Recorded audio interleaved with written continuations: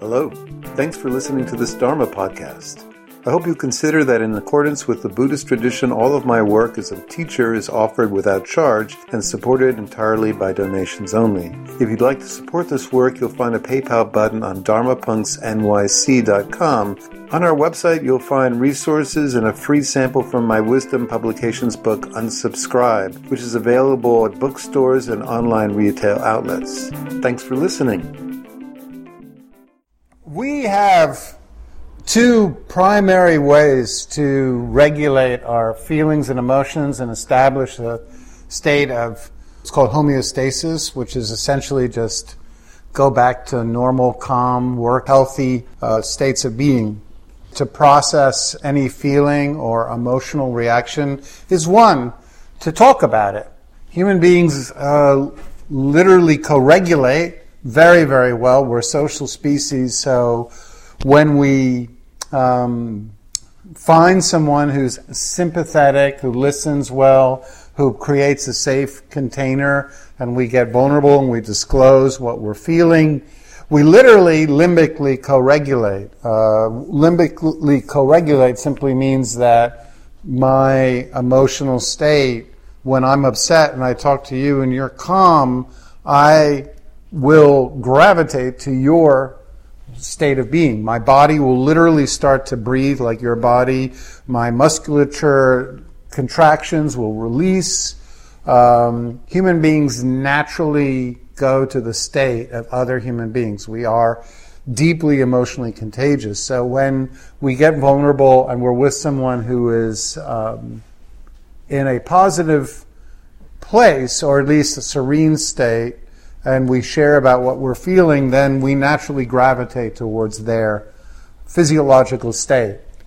We go from withdrawal, which is one of the two primary states, to approach, which is a relaxed, open, broaden and build state. So that's all good. You can just find someone and talk about your feelings and you'll naturally repair. The other way is simply to feel and to self-soothe while you feel whatever it is that's emotionally distressing. So you've had a close friend, that close friend moves away, you feel sad, and if we simply sit, pay attention to the grief, and self-soothe, which means breathe, relax, drink a warm cup of tea, be with the sadness, then the sadness will pass on its own. Emotions, literally, when they are felt, not interrupted, when they move through the body completely, they essentially disperse. That's called auto-regulation. Okay? So you can find someone when you're upset, talk about it, or you can sit, pay attention, allow the feeling to flow through your body, and breathe, relax, sit in a comfortable chair, take care of yourself, and the feeling will pass as well. Okay, those are the two healthy ways we process negative affects, negative feelings, difficult negative emotions. All good. On the other hand, most of us try to do an end run around that. And the Buddha had this teaching called the Paticca Samuppada, known as the cause or the chain of suffering, and he talks about how suffering and needless stress and disappointment and agitation and dismay and discouragement and all that is becomes a deeply embedded part of our experience. This is the story of how suffering works, first of all, which is, the Buddha says, when we have a difficult, painful feeling, which he calls dukkha vedana, you don't have to know that, that's just the original language. When we feel uncomfortable, most of us don't want to get vulnerable, find someone and talk about it, nor do we want to just sit with the feeling and allow it to arise and pass. We try to do end runs around it, and there's three ways that we do these end runs. In the Buddha's lingo, this end run is called craving. Craving is the attempt to not have to process our feelings. It's our attempt to escape our feelings. Not process, but bypass right around it, okay? So there's three ways we try to get rid of our feelings. The first is we crave sensual pleasures, things that feel good, things like Netflix, yay, social media, right? We love going to the phone, looking at our messages, looking at the Instagram, looking at the Facebook, looking at, whatever feed is coming in. Then there's the shopping, going on Amazon and buying a gizmo that we don't need, and I'm just as guilty as the next person. I go to my local secondhand clothing stores, and when I'm having a bad day, for some obvious reason, which is it raises my dopamine levels, I will very often go and buy a hoodie that I definitely do not need, because I have a whole collection of them. So that's the first way we try to do an end run around painful or negative feelings. We try to find something that feels really good so that we replace the bad feeling with a good feeling. This is not rocket science, pretty obvious, but still worth knowing. Buddha says we also, as a form of sensual pleasures, we start clinging to ideas, views and opinions, stories, because those also feel good. It's more fun to think and fantasize and tell stories about how much of a shithead Trump is over and over rather than feel our emotional pain. Okay, but that's an end run around feelings as well. Now the second way the Buddha said we try to do an end run is we seek out oblivion. This is called vibhavatana. The first, seeking pleasure, is kamatana. So we try to find something that will obliterate what we feel, make it all go away. We try to become numb.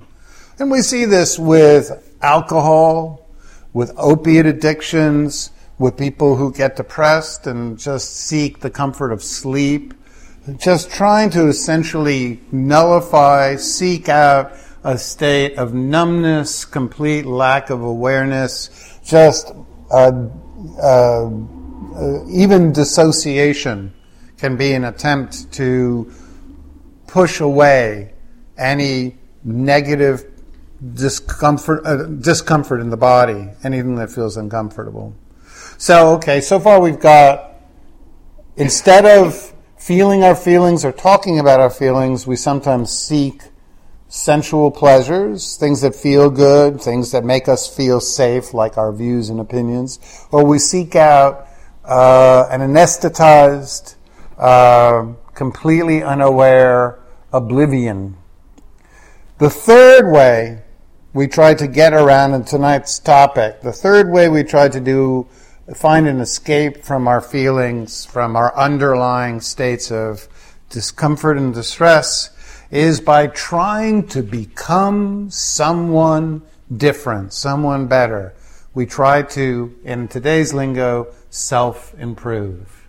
We try to become me 2.0, the me that will never experience emotional pain, that will never feel vulnerable or sad or lonely.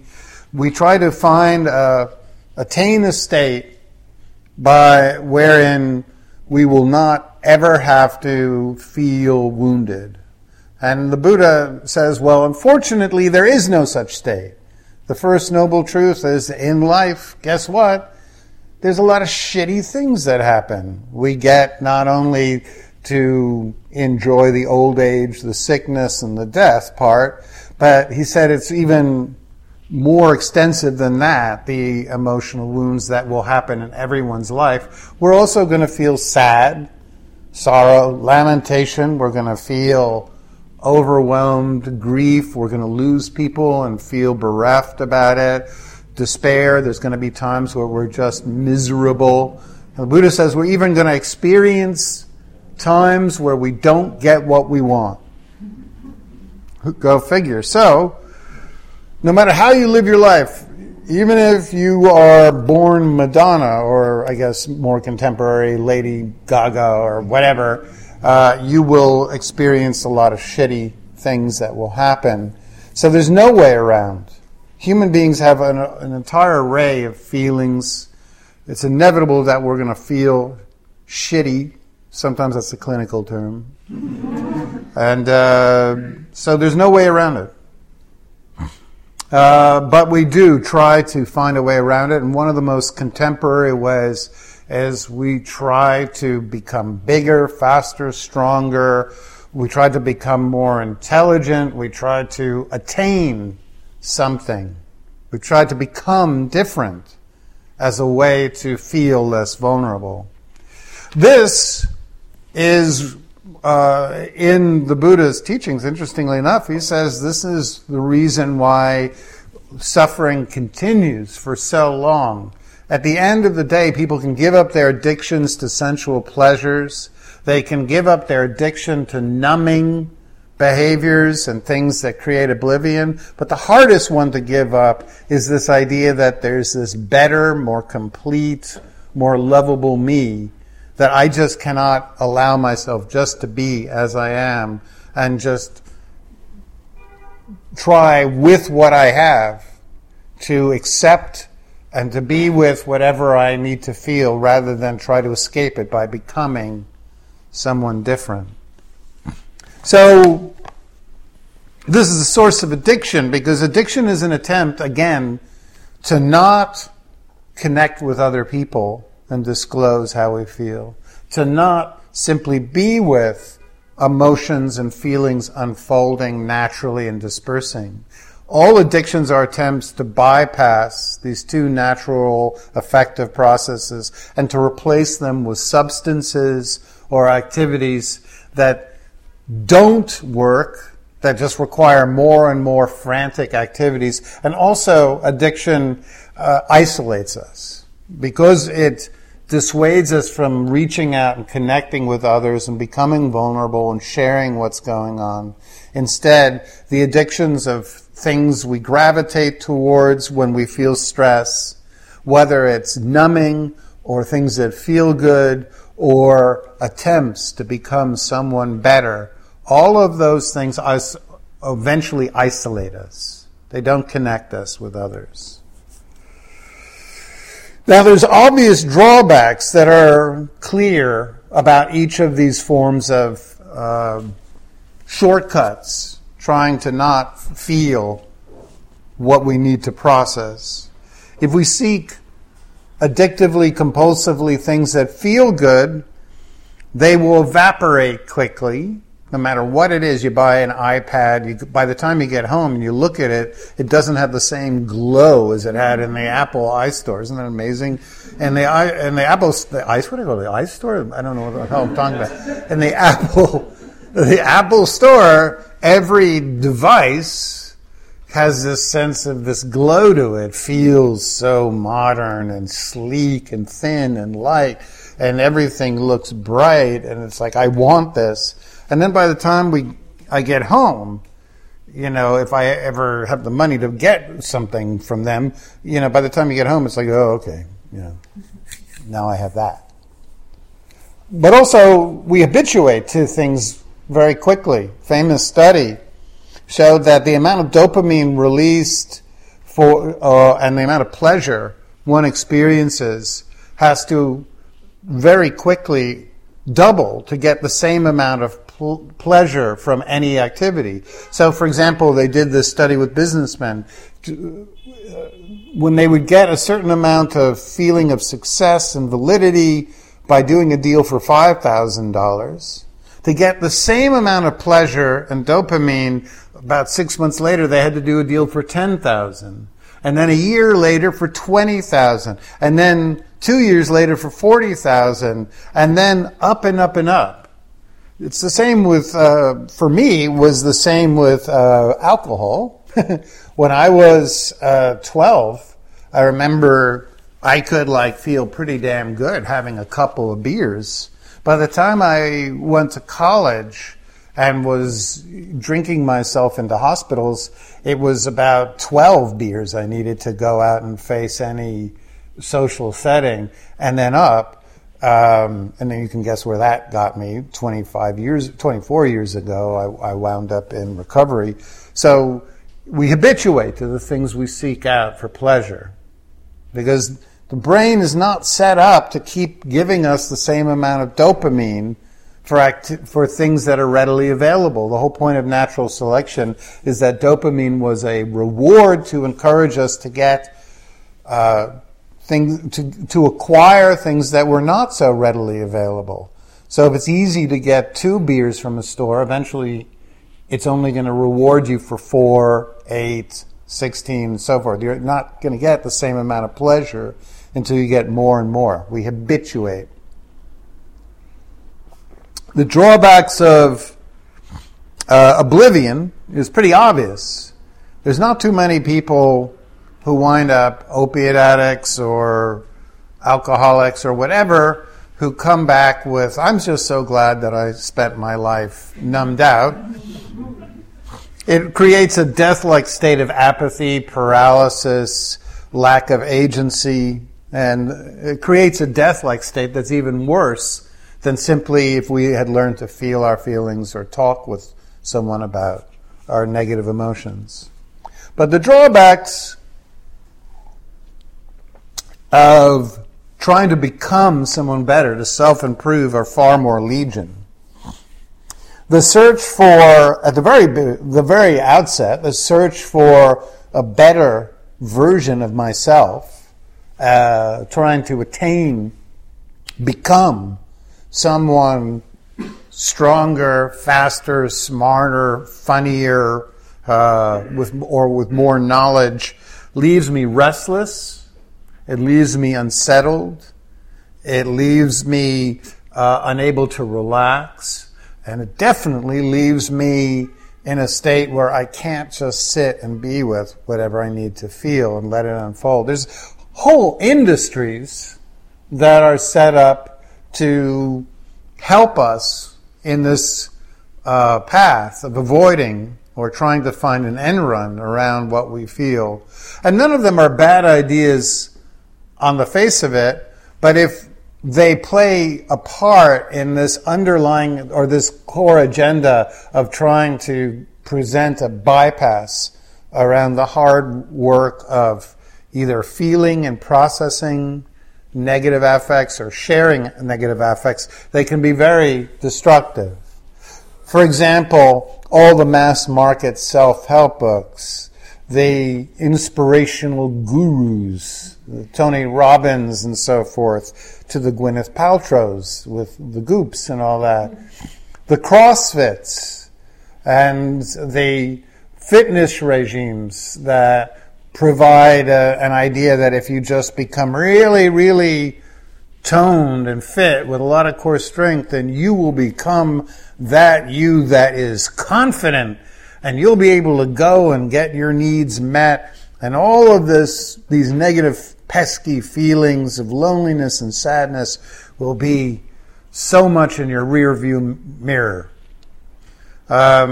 Even Buddhism and yoga is rife with this idea that if you just take some online course and pay a certain amount of money, then you will get something. And I don't think there's anything wrong with any of these things. It's fine to go to a gym. It's fine to take an online course. It's fine to read a self-help book. But if the underlying motivation is it's going to take me to a place where where I'm inoculated from pain, where I won't feel sad or lonely, where I will finally arrive, when it's driven by that compulsive need to become better, then it's part of the problem, not part of the solution. Self-improvement, though, on a much more psychological level, actually can have really desultory negative effects on us.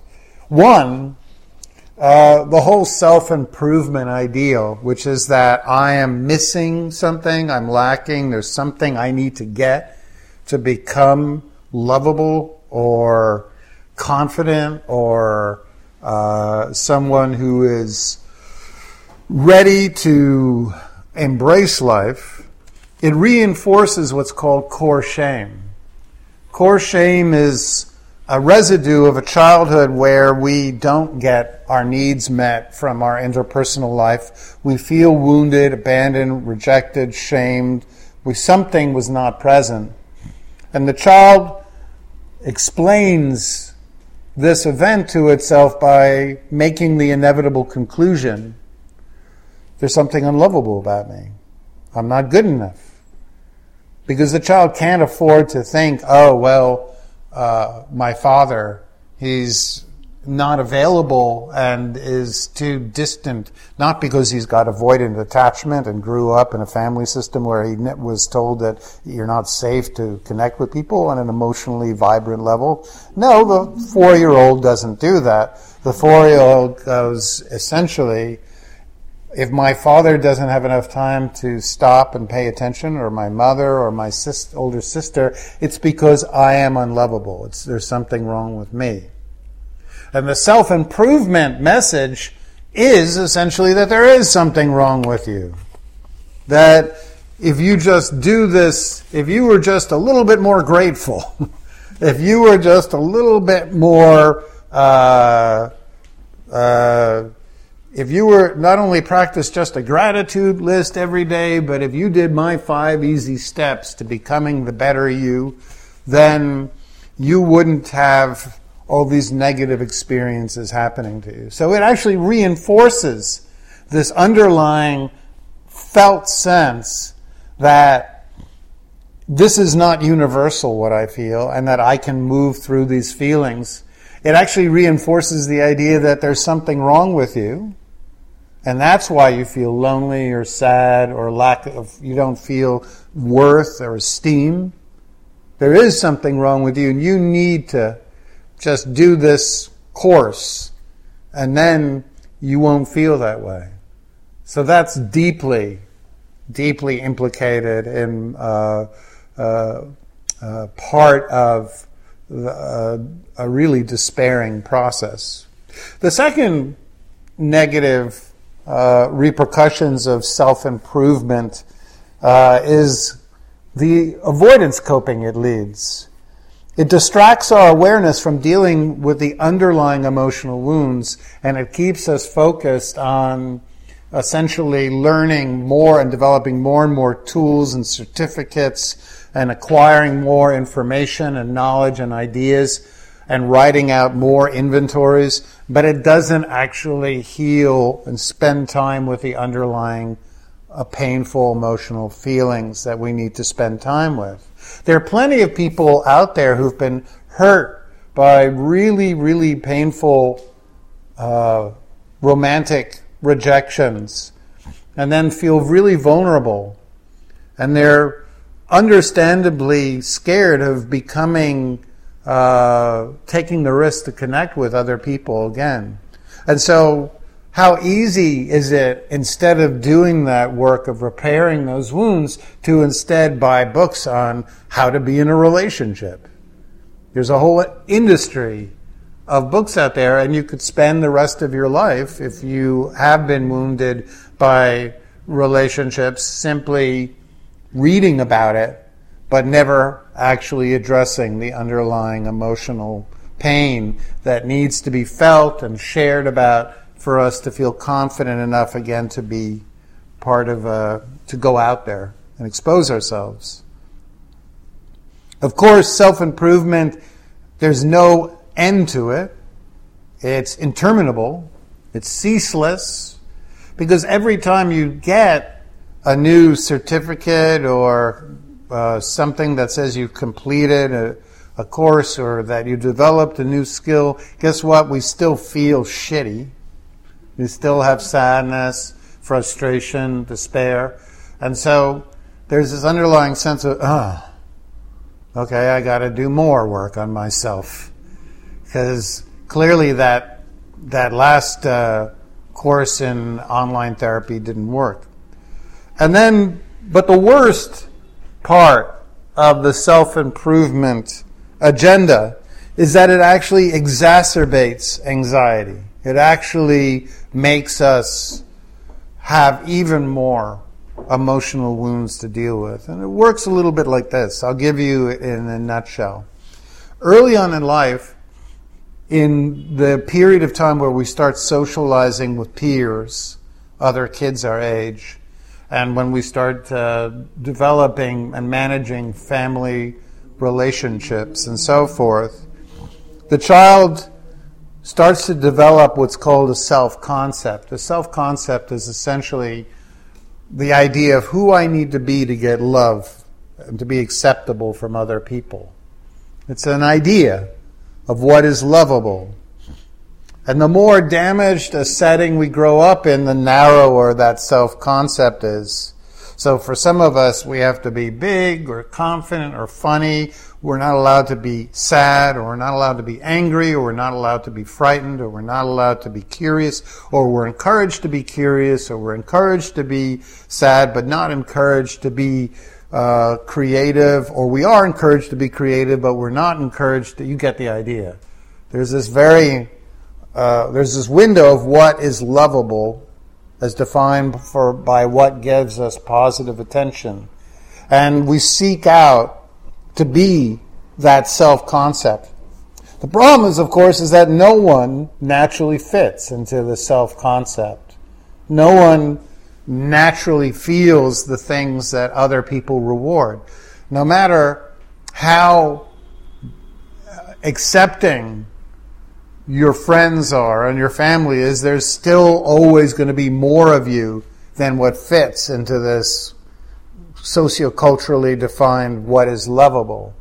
And whatever doesn't fit, which is known as your felt self, the part of your felt self that doesn't fit into the self-concept, the more it becomes different, the more feelings you feel you need to withhold and not show other people.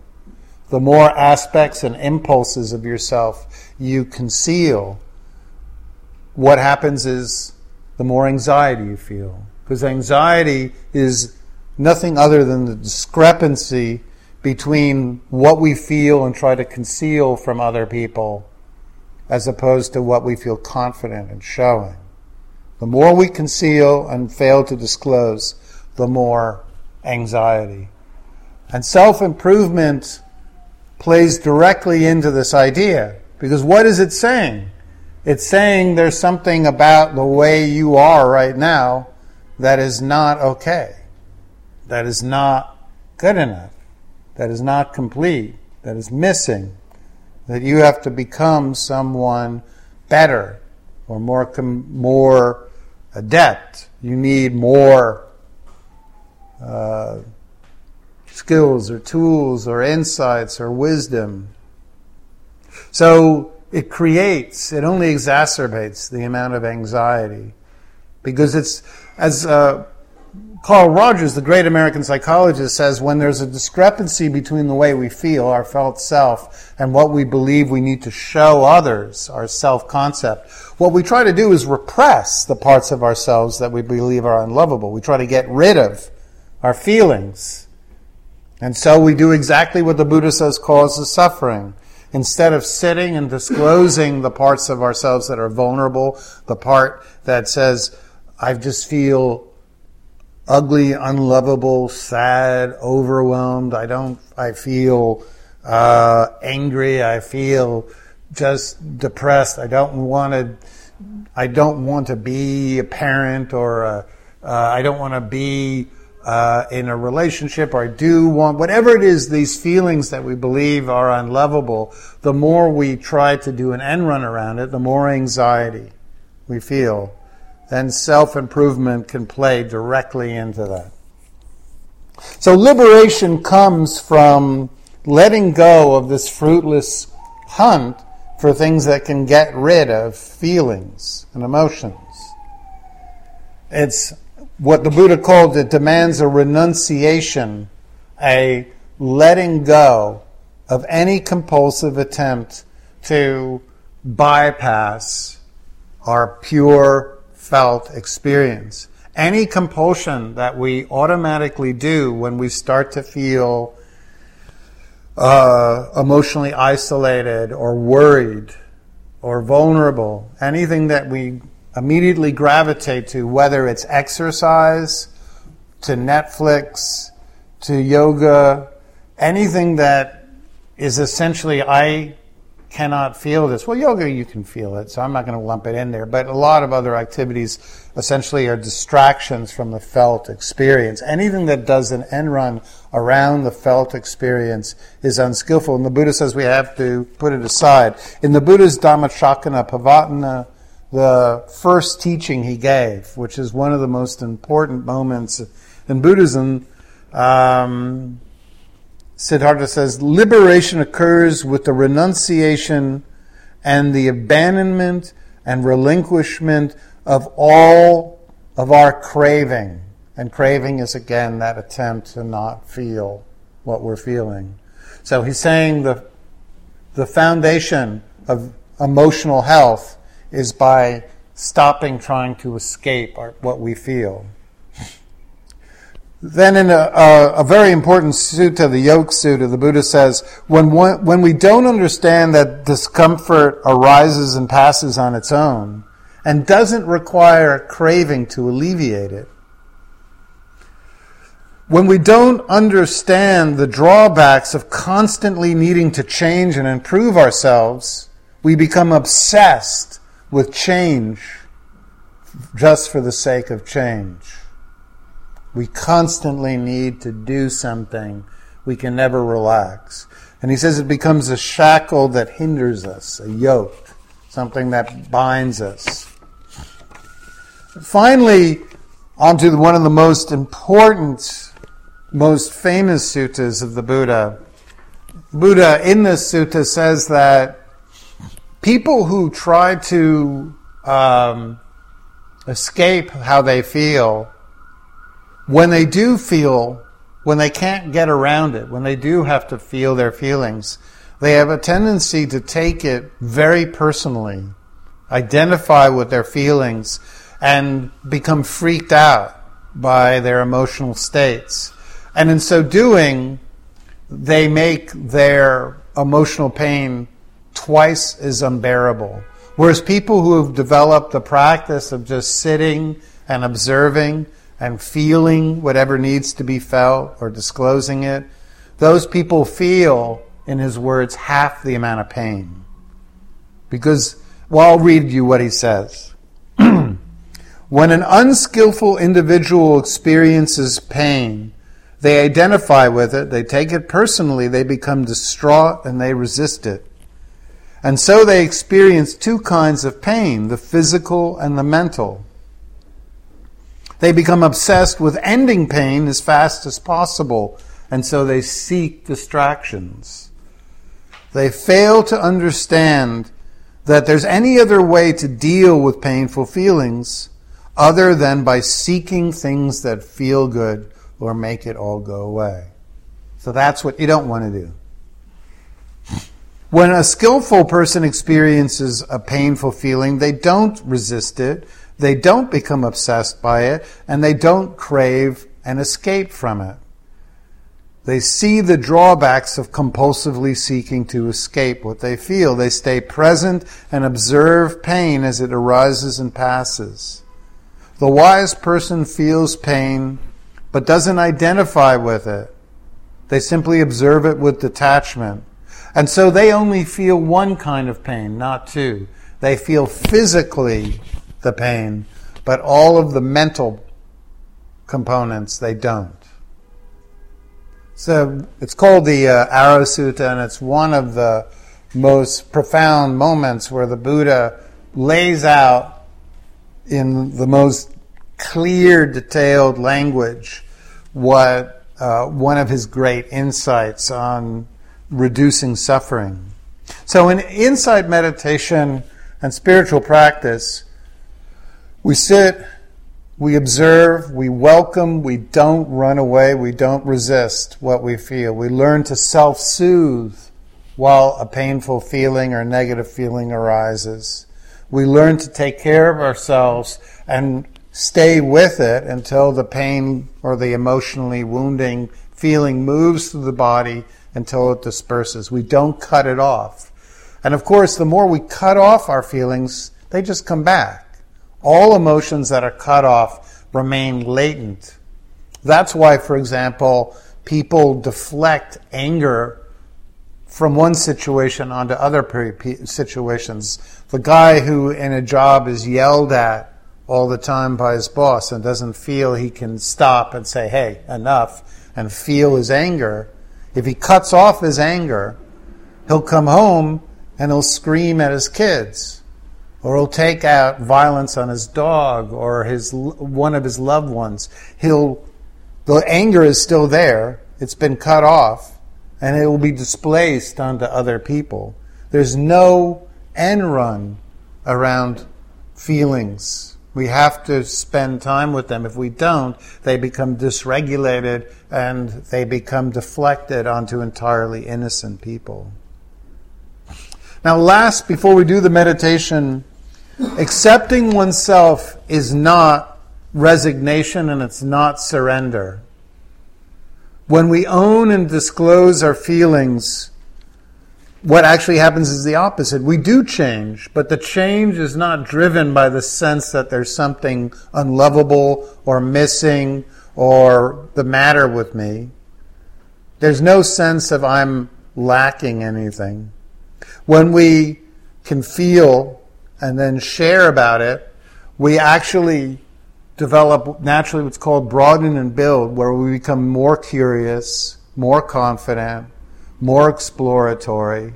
And then we gravitate towards creative endeavors and we learn new skills. But none of that is driven by any sense that there's something the matter with me, that there's something missing or lacking. And so there's no sense if we try something and it doesn't work out, that it's because there's something wrong with us. There's no desperate need to get approval from other people, because we already have that, because we've already shared how we feel.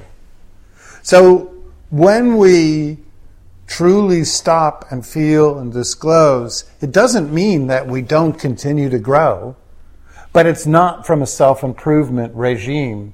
It's simply from a regime of I love who I am. I deserve to be happy. I'm going to try this thing out. And if it doesn't work, it doesn't mean there's anything wrong with me at all. I'll just try something else. And that's a fuck of a lot better way to learn, right? Than I desperately need to do this or else I won't get in a relationship or won't be happy. So that's tonight's talk. I hope that there was something of interest in it for you. And now we're going to do a meditation where we're going to actually develop the tools to sit with negative feelings and to self-soothe. So we're going to put this into practice. So I'd like you to find a really comfortable position. And please do help support the meeting financially. We're not sustained by any other entity other than the people who come. So thanks for that. Closing the eyes.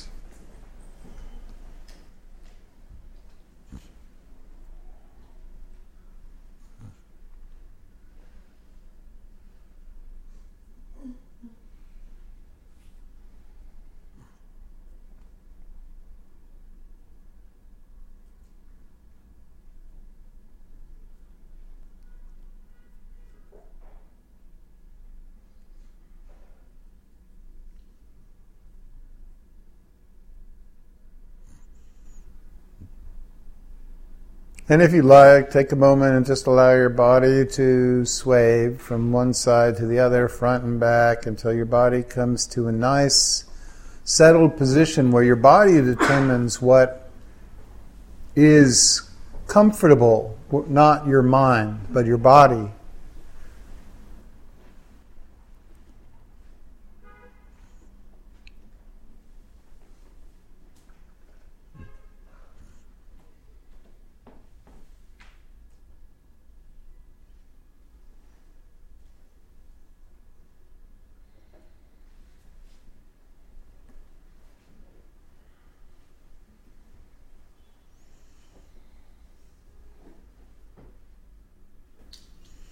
So we'll start by taking a few breaths and just use that to help relax the body. So take a full, complete in-breath through the nose. And if your nose is stuffed up, like mine can be at times, through the mouth, but just breathe in full, and while you do, lift your shoulders up like you're lifting up two really heavy, suitcases, and you got to quickly run across an airport with them. And then as you breathe out, drop your shoulders. And sometimes I literally windmill my shoulders back, or just literally lift them and just rotate them so that the shoulders are slightly back and my chest is really open, and there is a much more open space in the chest, and there's also so much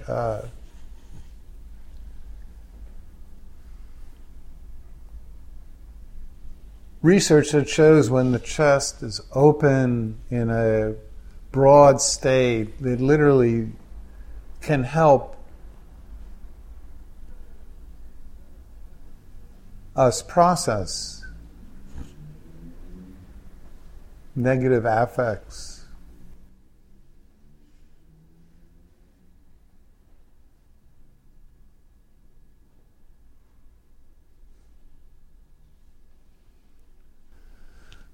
And then a second full, complete in-breath, and you can either, if you like, push out your belly or pull it in, whatever feels like appropriate for you, but you're just creating an artificially tense state in your abdominal muscles, either by contracting them or pushing them out. And then as you breathe out, just soften your belly, allowing it to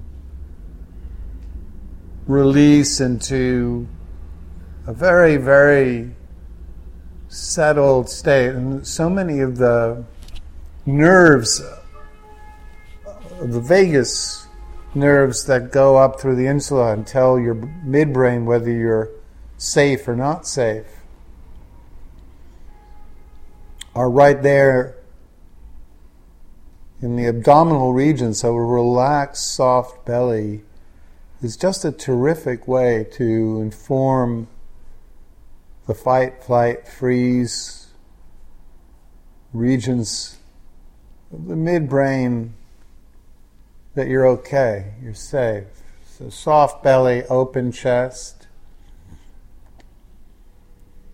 And then for that third complete in-breath, squinch the muscles in your face, squinch your toes, make fists, lock your jaw, just, really tight. And then as you breathe out, release the jaw.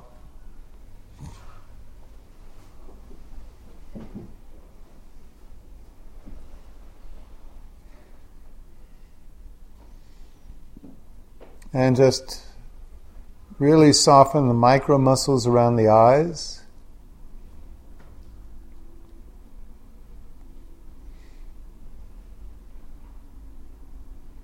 And encourage your eyes themselves to take a break and to just recline comfortably in the eye sockets.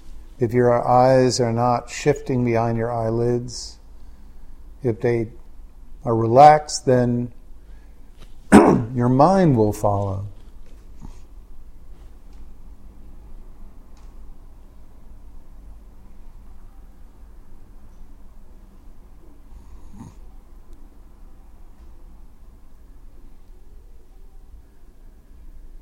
So soft muscles in the face, open chest, soft belly. Excellent tools to inform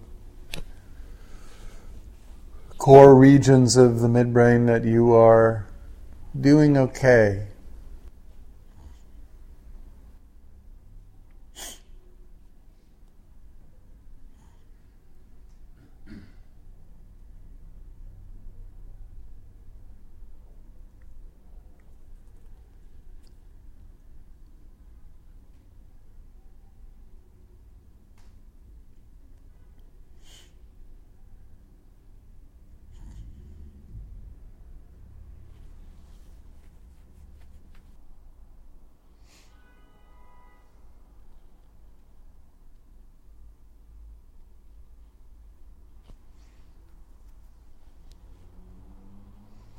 Now that we've started the process of self-soothing, let's continue by setting a appropriate disposition for the mind. Bring to mind a place where you feel really safe and comfortable, a place you go to when you really like to have a relaxed, comfortable time. For many people that could be a spot on the beach during the summer or a place by the river, in a park.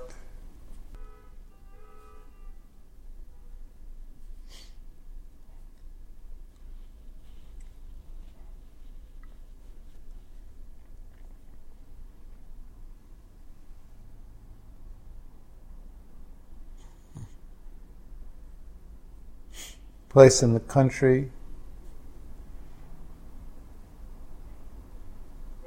Some place you associate with ease and comfort and security. And when you're there, what do you feel in your body and your mind? Well, your body relaxes and your mind, well, it feels the permission to not try to plan or jump into the future or solve any unresolved business.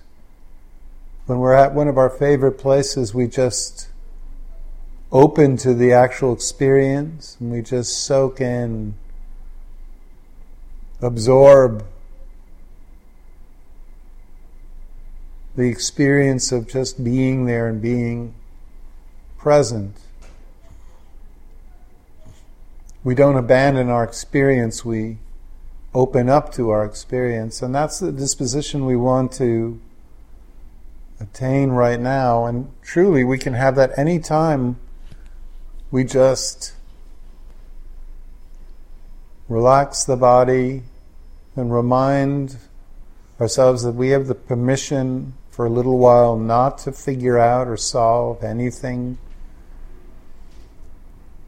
That we don't have to go anywhere, do anything, take care of anyone for the next 25 minutes.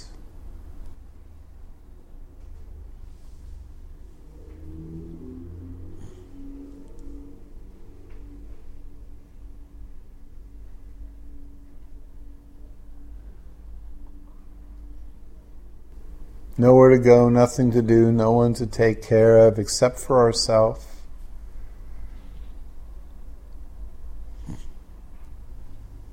So for the next period, while we sit in silence for a while, just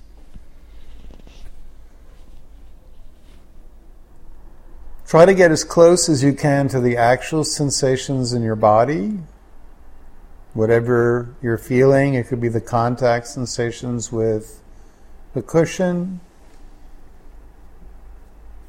your hands on your legs or touching your hands. It can be the sensation of your body breathing.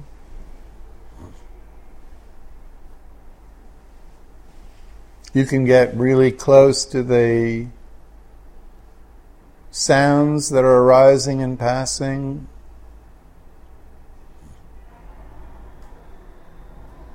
Try to remove any layer of thought or commentary or judgment about what's happening in this very moment. Just get as close as you can to the lived experience. Finding a nice balance between being alert and relaxed. If we're too relaxed, then we become sleepy. If we're too alert, we become anxious and jittery and jumpy. So you always want to find that middle ground. We're just awake enough, but not too awake, but not too, we're not too alert, but alert enough.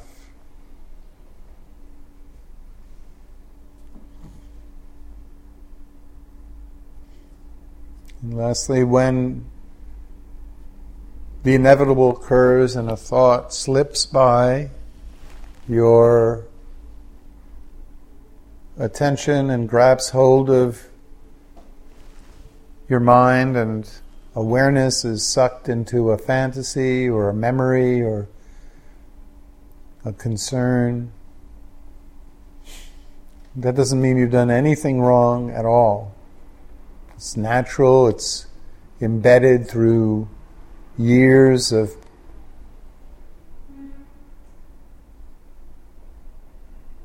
habits. Whenever we get to times in our life where we relax, we feel permitted just to allow the mind to wander. So it takes a lot of practice to get and train the mind just to stay present with what we're feeling.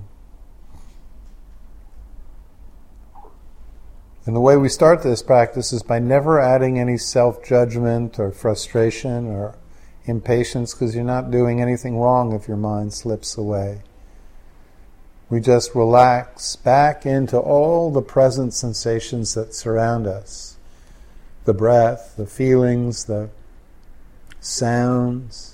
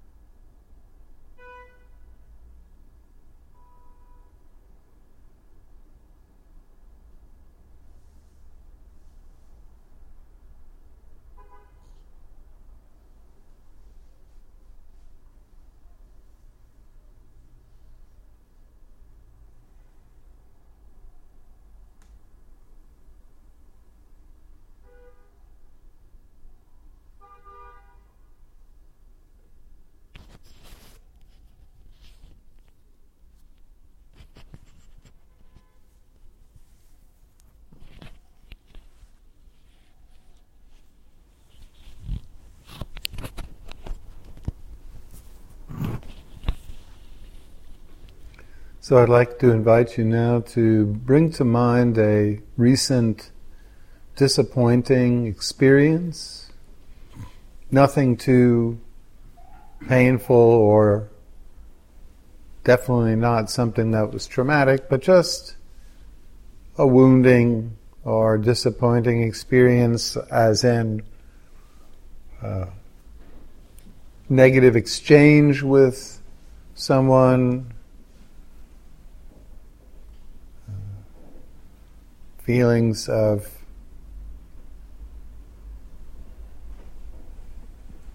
not being taken care of or included, anything that is fresh enough that it can still activate some form of disappointment and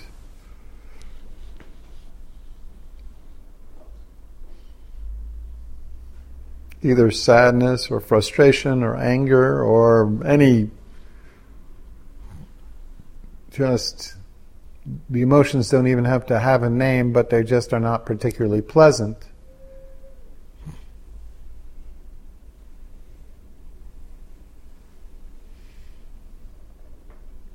Hold the image in your mind, or just something that will trigger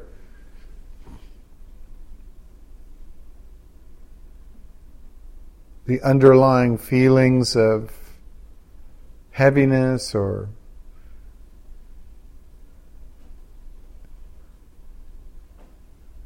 agitation or whatever feelings are evoked by this disappointing event. And the goal is for us, instead of trying to get rid of the feelings, whenever you find in your body or in your state of being discomfort, instead of resisting or trying to push away or taking it personally, just whisper in your mind, yes. Yes, not in I'm happy this is happening. Yes, in the sense of affirming this is your experience right now. The moment we stop resisting and just welcome, when we welcome,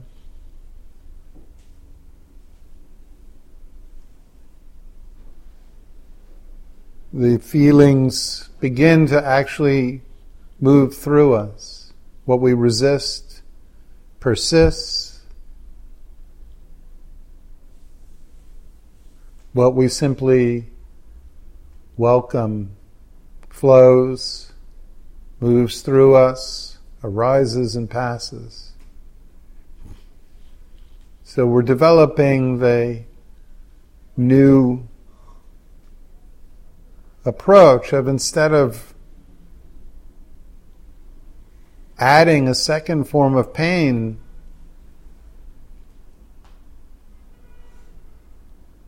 to what is already uncomfortable, the pain of, oh no, I don't like feeling anxious or sad or lonely or frightened or angry. It's an okay, this is what I'm feeling right now. Yes, this is what's happening.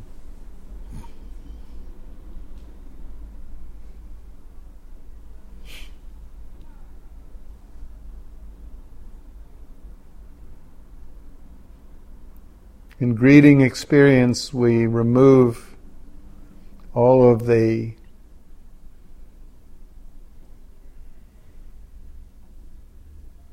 disposition that I can't be with this. In saying yes, we remind ourselves that we can stay with any feeling, and that the feeling will pass, and very often pass far quicker than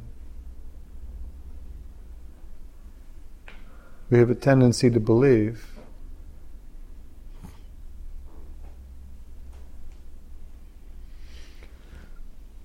And if you can find an area of your body that gets tight or contracted when you reflect on a negative experience in your life, maybe it's your stomach or your chest or a knot in your throat or slight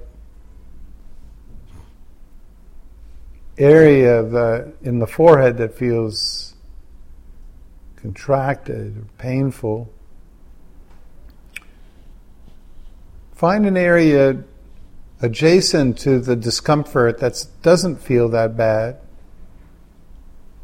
right above it or below it, and breathe into that area. And then when you release the breath and you feel the softening of the exhalation, just allow that wave of release to move through the tightness and contraction. So if we feel hurt and abandoned by someone, we might often feel a tightness in the chest. So we might breathe just above that area, and then when we breathe out, imagine the breath moving through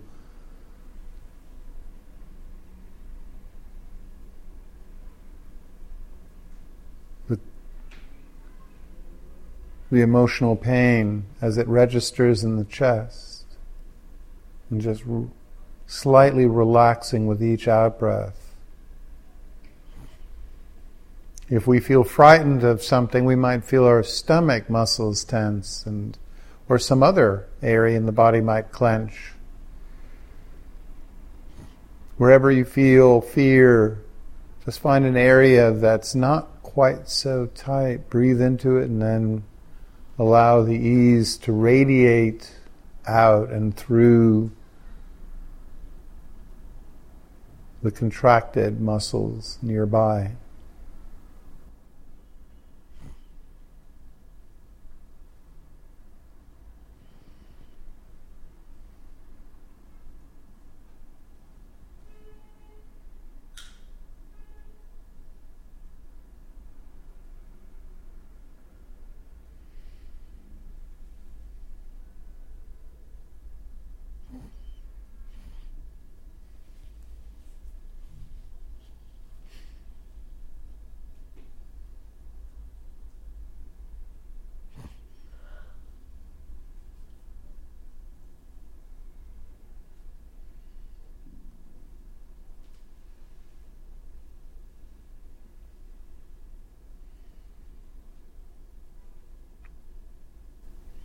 Relaxing all the muscles around the body that are not. So release any tightness in the legs and buttocks and arms. So you're creating a very soothing container for whatever needs to be felt. Whispering yes. You can even visualize the image of someone who cares about you, who you care about. Just imagine them looking at you with a compassionate expression, and to see if you can cultivate feelings of care in your body, and just allow that sense of care to be with you while you feel whatever needs to be felt.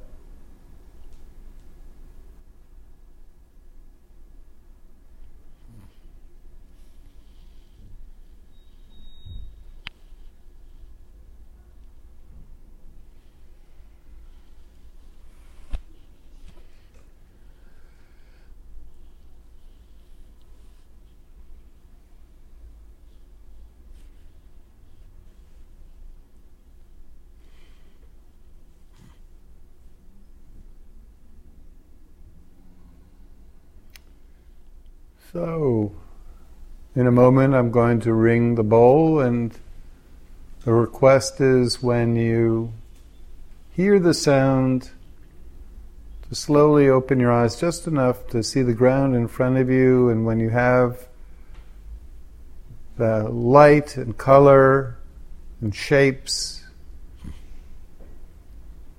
before you allow the mind to race out into the world around you, see if you can balance your awareness in such a way that you can integrate your felt experience with what's going on around you. the way to end the suffering that craving brings to our life, the self-abandonment that it brings, is to keep some sense of the way your body feels with you. The more you're aware of how you feel, the more you can integrate it, process it, share it, disclose it, regulate it, learn from it. And that's where emotional health is founded.